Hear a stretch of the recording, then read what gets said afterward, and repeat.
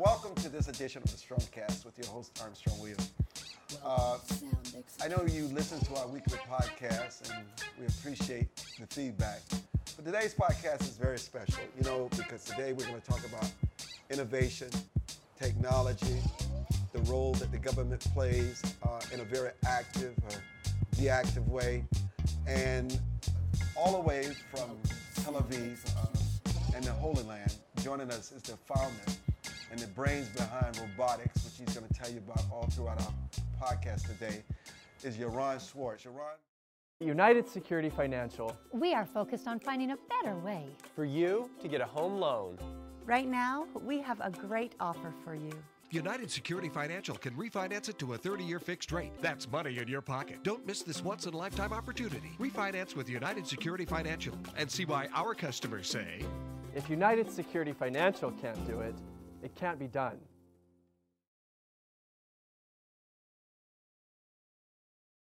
Yaron, welcome to the podcast, and thank you for coming from across the miles away to share the latest in your technology ambition.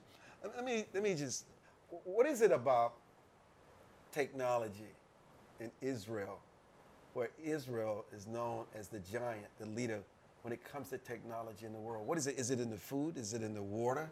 Is it in the education? What happens in Israel that doesn't happen anywhere else? When we're born, they sprinkle some AI on us, Artificial intelligence, okay. Thank you for having me on the show. My pleasure. It's a pleasure to be here. I think it's less about the technology in Israel and more about the culture that enables failure. And what I mean by that is not that we celebrate failure, but we definitely don't cast people aside whom fail. And so you're encouraged to try, and if you fail, it's okay. Just make sure you get up real quick and keep on. And I think that type of attitude enables innovation, because you never get it right the first time. So when did you first realize at a young age that technology, innovation, was one of your callings? For me, it's kind of a tug. I came closer, and then I stepped away completely, and then I came back in full force. So when I was in high school, I was already in robotics, and we were designing robots to autonomously put out fires in people's apartments as a high school project that we ended up competing against American colleges. But then after the military service, I decided to kind of disconnect a bit. I traveled around the world, and only when I came back, maybe a few years later, I entered back into the technological sphere. Talk about the world of robotics.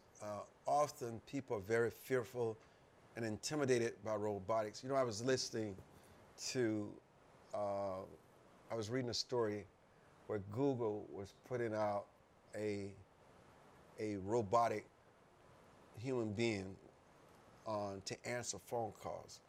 And literally, if they were to call and make a request, you could not tell that robot from a human being. And they backed away because people thought it was just too intrusive, too invasive, and they backed away from it. But it just goes to show you where technology is going in the future, where it is today. And 15 years ago, much of this was unimaginable. What has changed? I would even say that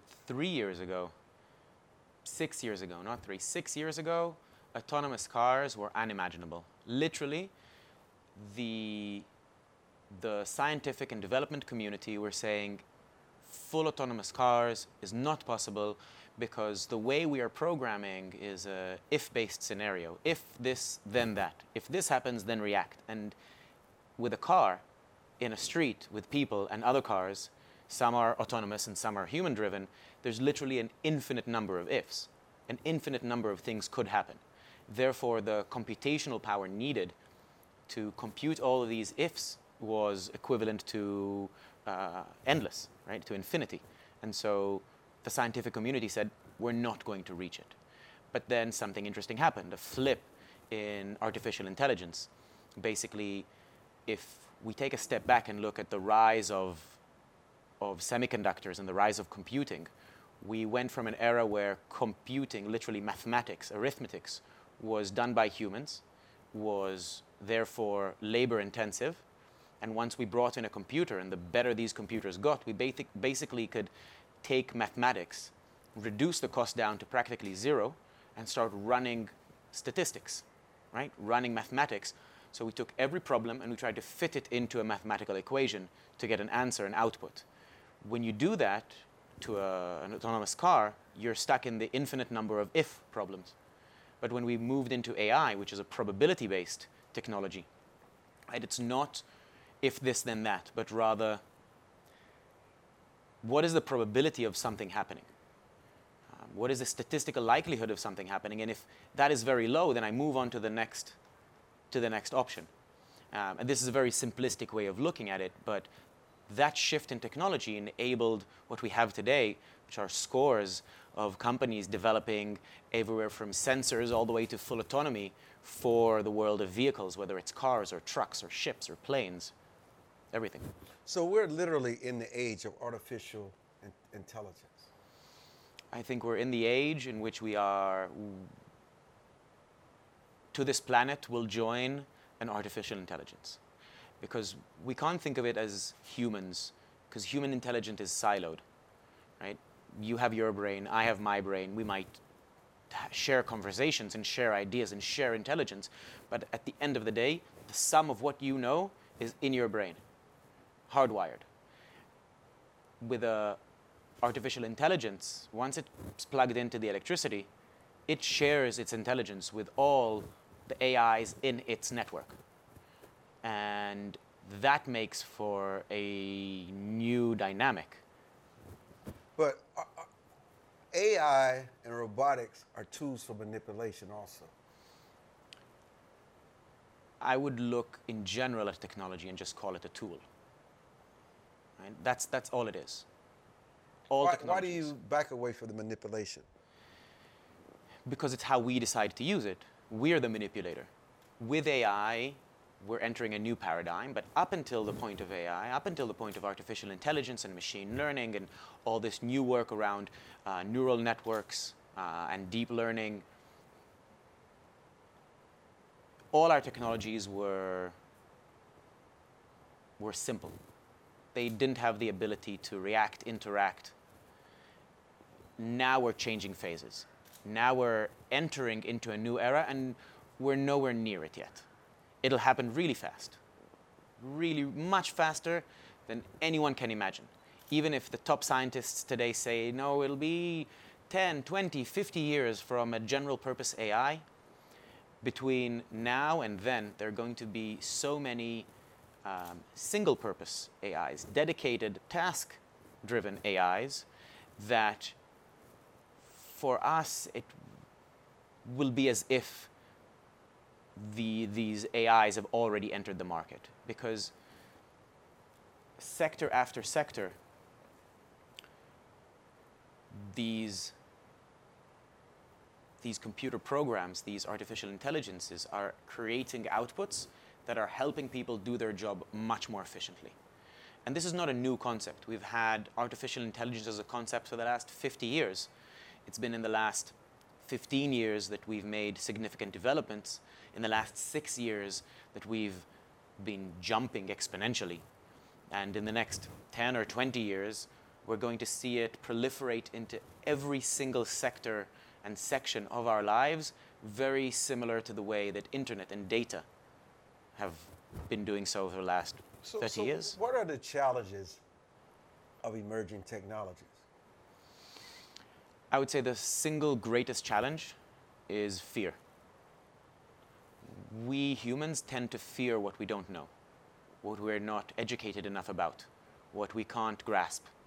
Right? If we go back thousands of years, we were afraid of, a little figurine that was classified as a god, and we said, oh, we mustn't break this figurine, right? And we just were ill-informed. I think today, in regards to emerging technologies, we're much in the same place, where a lot of the fear comes from lack of knowledge. And the lack of knowledge comes because the people developing these emerging technologies are, for the most part, not the best communicators. They might be able to explain it in their engineering, mathematical, computer science lingo, but for the most of us, including myself, we don't understand that lingo, right? And so we don't have the information about what is happening.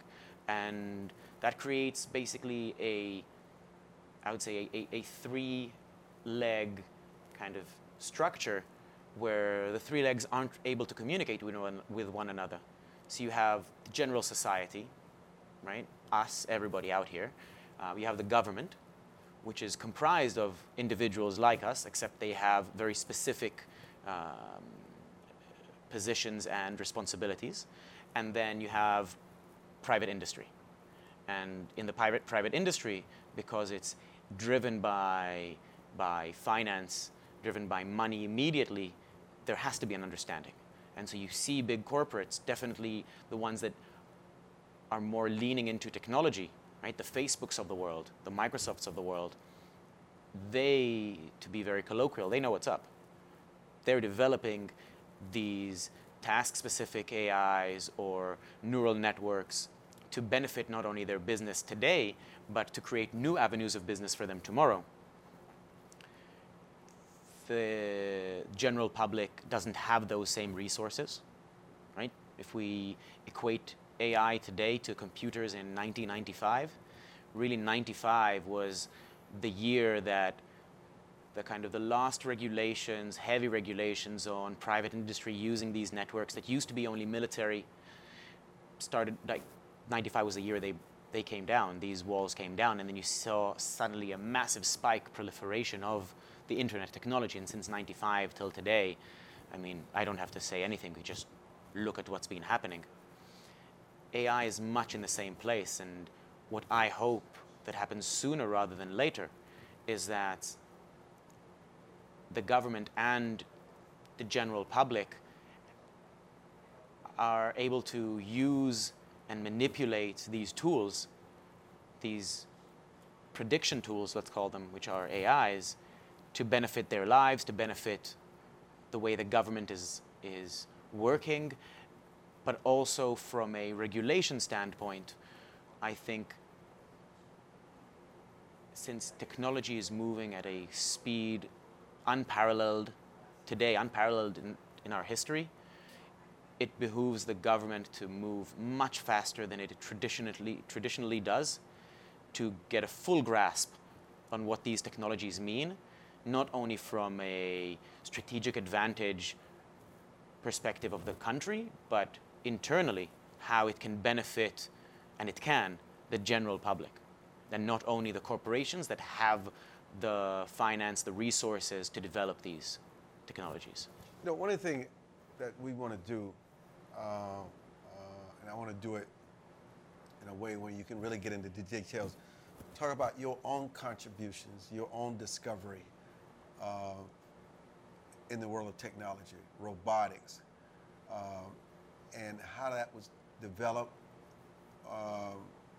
how it's going to be a game changer in that market, and what is the future? That's a big question. So the company I'm representing, basically my company that I founded with my co-founder Avi Abadi, who's really the genius behind the technology. I'm more of the communicator. But together we are able to look at technology and look at the market. And I mean, we're creating the operating system for what we look as the future of real estate maintenance.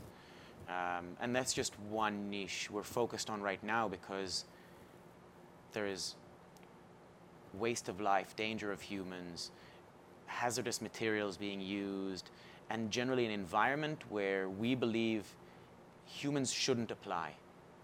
We don't think that humans should be in these dangerous environments. We think that humans are actually worth more than robots that are literally chunks of metal and circuits and machinery. Because if, let's say we talk about window cleaning, if a human being falls down, that's a loss of life. But if a robot falls down, that's simply another machine we have to buy and put back up there, which is a waste of a few dollars. And so at Skyline Robotics, we look at this. We look at where we can bring systems, whether it's robotics and artificial intelligence and machine learning, to market so that we can take people out of dangerous positions. But I'll tell you what, we can't do without them. We need a very unique capacity that humans have, which is the brain, to go a full circle. We're using basically the innate human ability to supervise these machines. As smart as they are, they come nowhere near to the capacity of the human brain. And in my opinion, it'll be at least 2 decades before any software program can, as a general purpose, imitate the human brain. On a specific task, today we have task-specific software that are much faster, better, more efficient, more everything than the human brain. But the accumulation of everything together, right, supervising a complex, dynamic situation, having to act creatively, that is something that today only humans can do. So I want you to get into more details about robotics and what they are, and also other line of products that you're thinking about launching. I know you're very modest, but I really want people to understand your product and how it will work. So first about robotics,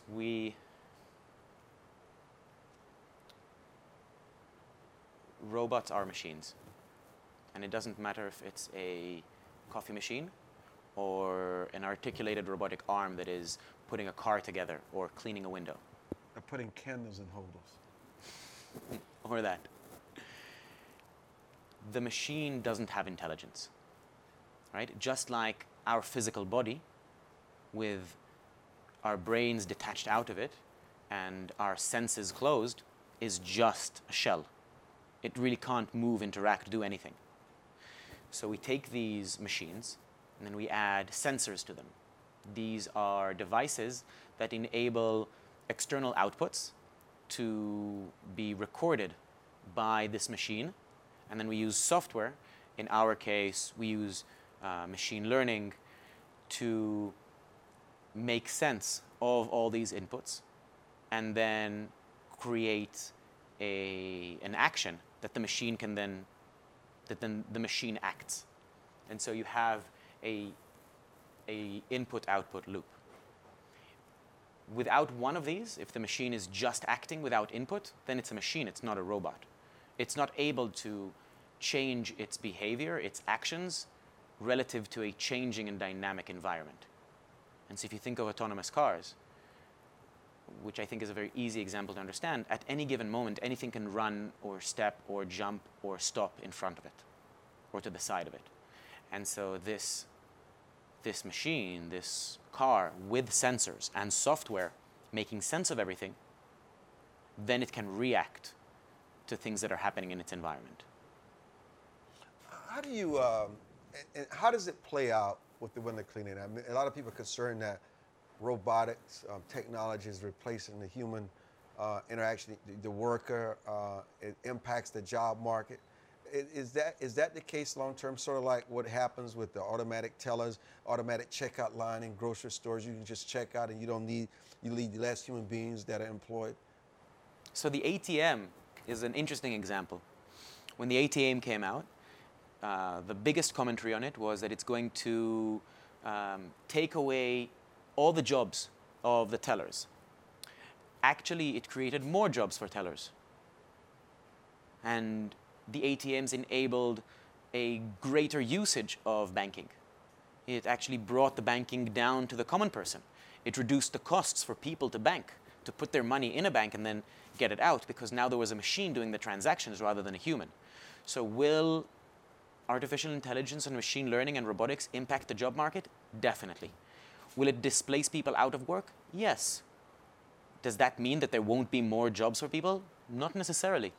Because if you look at just San Francisco, the last number I read that there are 30,000 unfilled jobs in data science.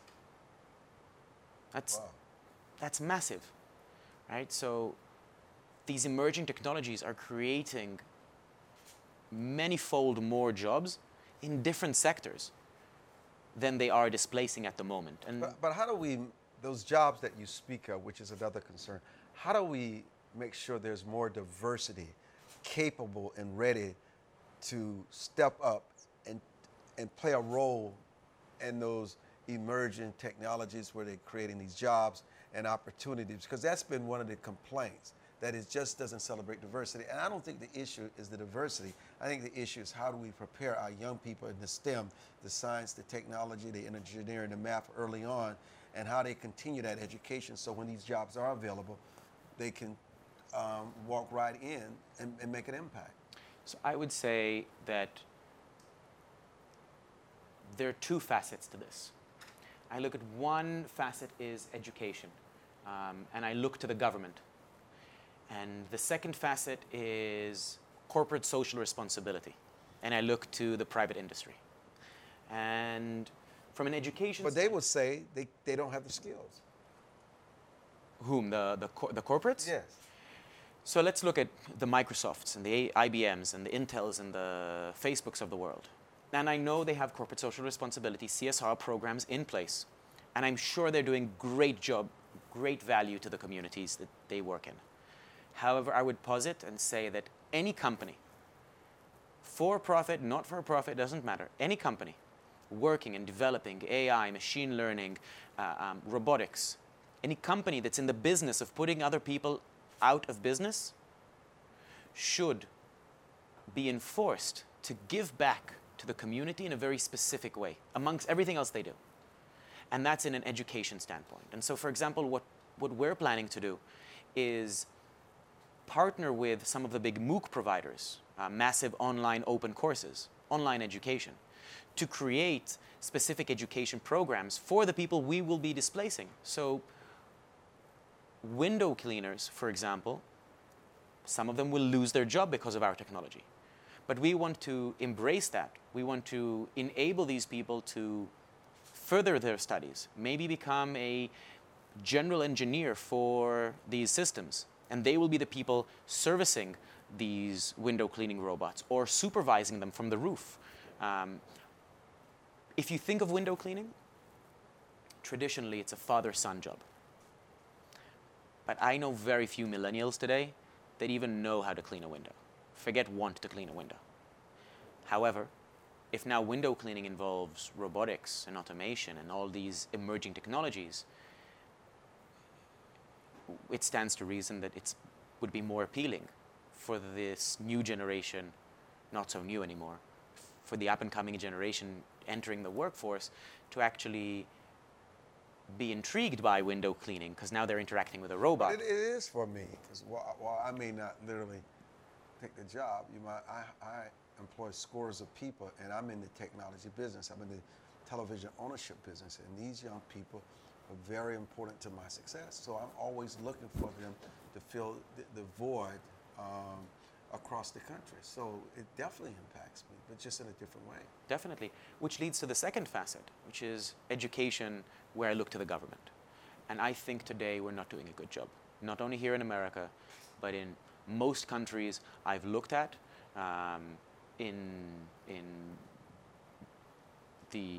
whether it's in Western Europe or Israel or the United States, we're falling short in education. I don't care who I offend.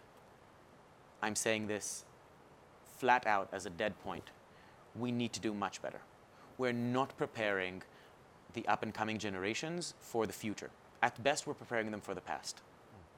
And to paraphrase Abraham Lincoln and Sir Ken Robinson, we should rise with the occasion rather than to the occasion. We should be proactive rather than reactive. And if you think today, a 6-year-old, a 7-year-old, an 8-year-old, in front of their educator in kindergarten or school, if they have an iPad in their hands, their access to technology is equal to their teacher. Their ability to access that information is probably greater than their teacher because they're more adept to working that iPad. And so we have to change the way we look and then facilitate learning and education, because I think this is the only way we can prepare the general public, the masses, all of us, for the future that is literally around the corner. But what is it that in the households that parents need and should do early on? I'm not a parent yet, so... You don't need to be a parent as an exposed. Are there tools? There are lots of tools. There are lots of tools. And I'm not only talking about home schooling, but everything you'd want to learn today, whether you're 5, 10, 50, or 100 years old. There is probably an app or a website or both that would help facilitate, in your specific style of learning, that specific subject. I didn't excel at school. I can tell you, every single person I ever sat with to prepare for an exam, even when I was teaching them for that exam, they always got a higher grade than me. I just wasn't good at exams. But I love knowledge. I love learning. I consume information. I feel every moment I wake. And I mean, I have my mother to thank for that, for facilitating these things, and amazing teachers that along the way helped me figure out the right avenues. But these were individuals that superseded the rest and were able to help me. This wasn't the system that facilitated those superhumans, those super teachers. But it is still a way. Yes. That's key. What are we not talking about enough in this technology space? What is deserving of more attention?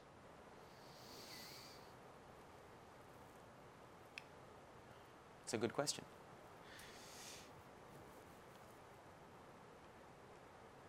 I would want to, and I said this before, specifically look at the fear and lack of understanding in the general public. And I think it is the government's role to create this mass education. And I don't think it's even an education program, but rather if the government started using these emerging technologies, and not only on the defense side, but generally, right? If now all banking in the United States had to travel through blockchain, let the central bank create their own blockchain. But suddenly, money movement in the United States will be transparent. Every Tom, Dick, and Harry can look at exactly what the spending is, every last cent, in an easy way. No one can hide it. No one can scam it.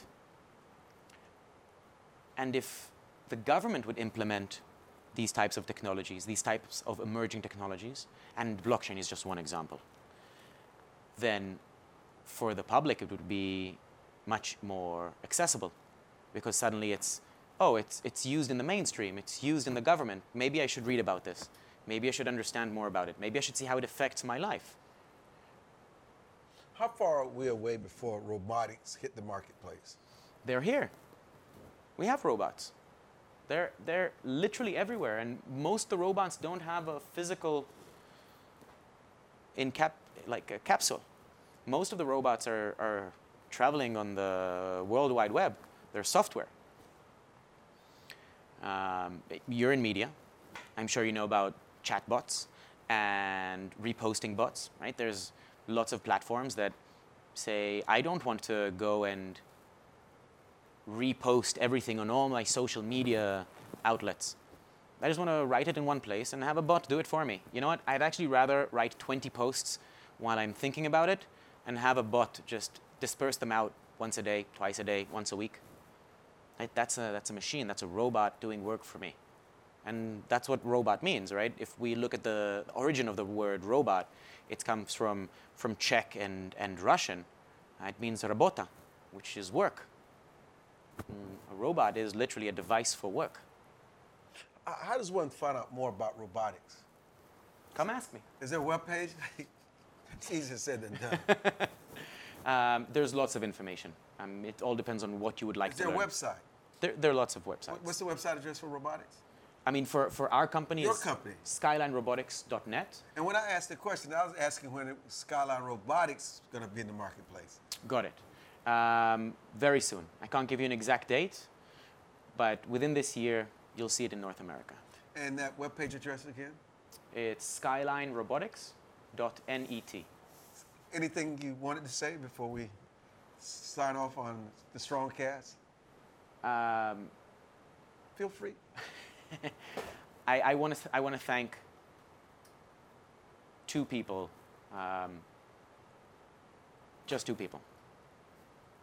One is my mother, who is an educator herself and has given me a lot in my life, more than I would ever even be able to articulate, and my co-founder, Avi, without whom I would not be here. Robotics, Skyline, what's that address again? SkylineRobotics.net, N-E-T. Listen, be sure to check out our all-new podcast, the StrongCast, available on SoundCloud, iTunes, Stitcher, and YouTube, of course. Find out more at ArmstrongWilliams.com/StrongCast. That's StrongCast, C-A-S-T. Just want to take a minute to let you know we're expanding. We're going to always expand. That's my personality. That's my history. That's my story. Keep up with our raw and thought-provoking dialogue on our brand new podcast, The StrongCast. Again, find out more information on ArmstrongWilliams.com/StrongCast. That's StrongCast, C-A-S-T. Listen, Yaron, brother, I could not be prouder of what you're doing. And I know your robotics, the window wipers, is only the beginning for you. Only the beginning. Only the beginning. Thank you for joining this edition of The StrongCast.